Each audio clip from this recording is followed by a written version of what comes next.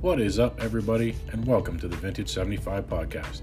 I am your host, Ron Lang, and we are here to discuss the challenges facing small business and current trends in B2B and B2C sales. Welcome back, everyone. It's Torque Tuesday, and I have a great topic to discuss today. Today's topic is the status of manufacturing in Canada and the idea of reshoring to bring back what the country has outsourced. I personally follow groups such as the Canadian Manufacturing Coalition, a group that is trying very hard to keep manufacturing alive in Canada and even support growth. The biggest challenge in the early days of the coalition was the ridiculous hydro cost and the damaging effects it had on the industry. Companies were being hammered by massive hydro bill increases and scrambled to deal with the hit to operating costs. Then start piling on carbon taxes, rise in minimum wage, other tax increases, and the crippling of the companies begins.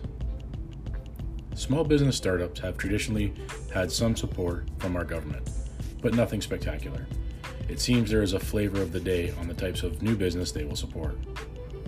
COVID events highlighted a serious supply issue for critical items. An excerpt from an article I recently read states, COVID-19 has made it clear that Canada needs a strong domestic manufacturing sector to produce what it needs.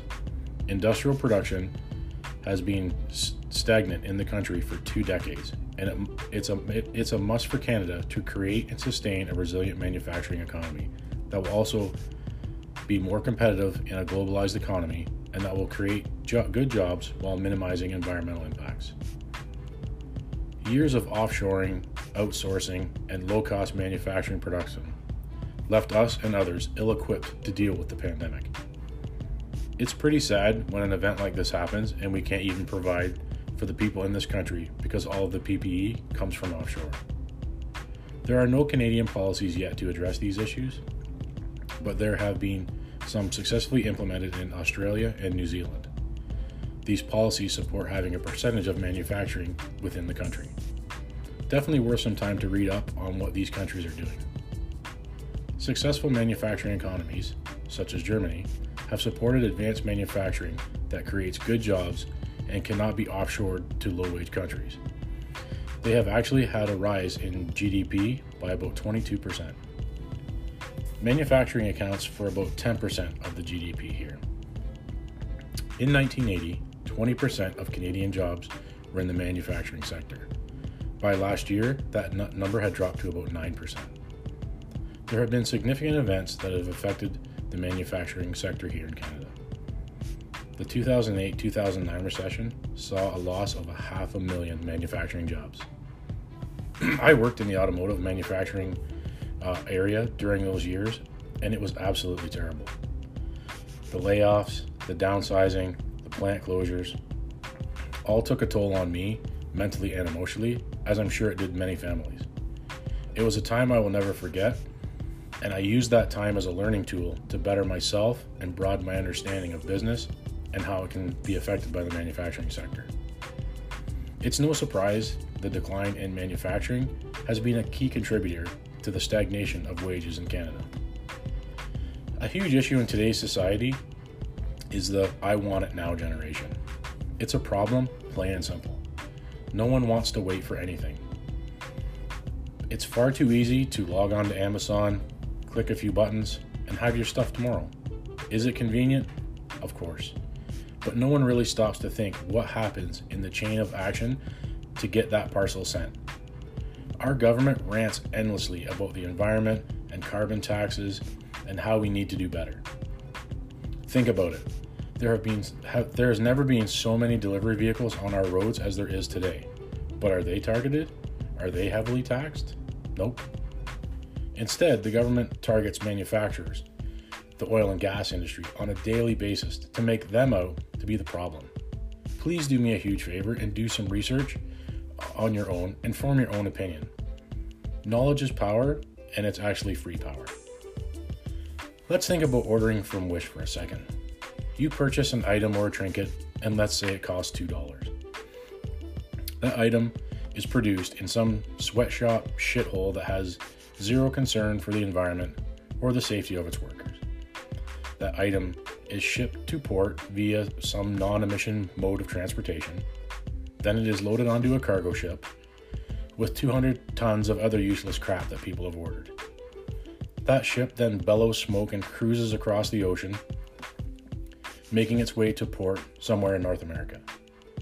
While in the port, it empties its holding tanks, expelling who knows what into the local waters. Cue the invasive species that have been attacking the native wildlife.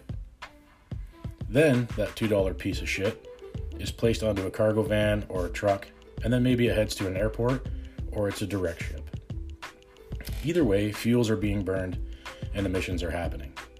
The package arrives at your door after many miles and delivery vehicles traveling the highways, wrapped in a cardboard or paper or maybe even plastic container from a manufacturing site in some country that doesn't give two shits about the environment.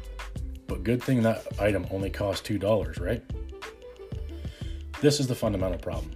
No one pays attention to the big picture, and it's time that we do. It's like people are honestly too damn lazy to look for themselves and understand how things really work. Endless containers of shit being dumped off in our country is a huge problem. And until people stop buying that useless stuff, things will never change. It's time.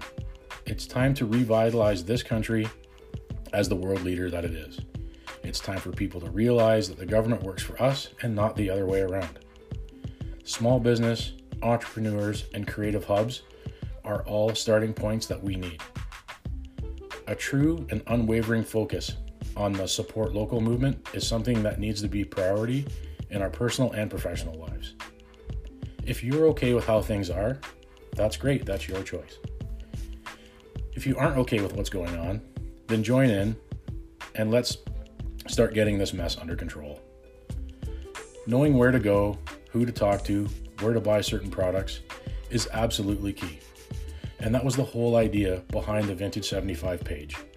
A place to ask questions and get referrals from people who can actually help.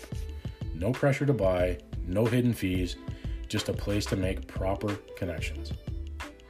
There are long-term effects to this operating model, such as less trash being left in our country, overspending, and a generation of people achieving personal and professional goals, all while living in an environmentally conscious country. Well, that's my rant for today. I hope everybody enjoyed it. If you like the podcast, please share with your friends and family. If there are certain topics you would like discussed, by all means, let me know. And if you're really brave and you want to sit down with me and talk about a topic of your choice, just let me know. I'm always up for great conversation. As always, be safe, be kind, and enjoy.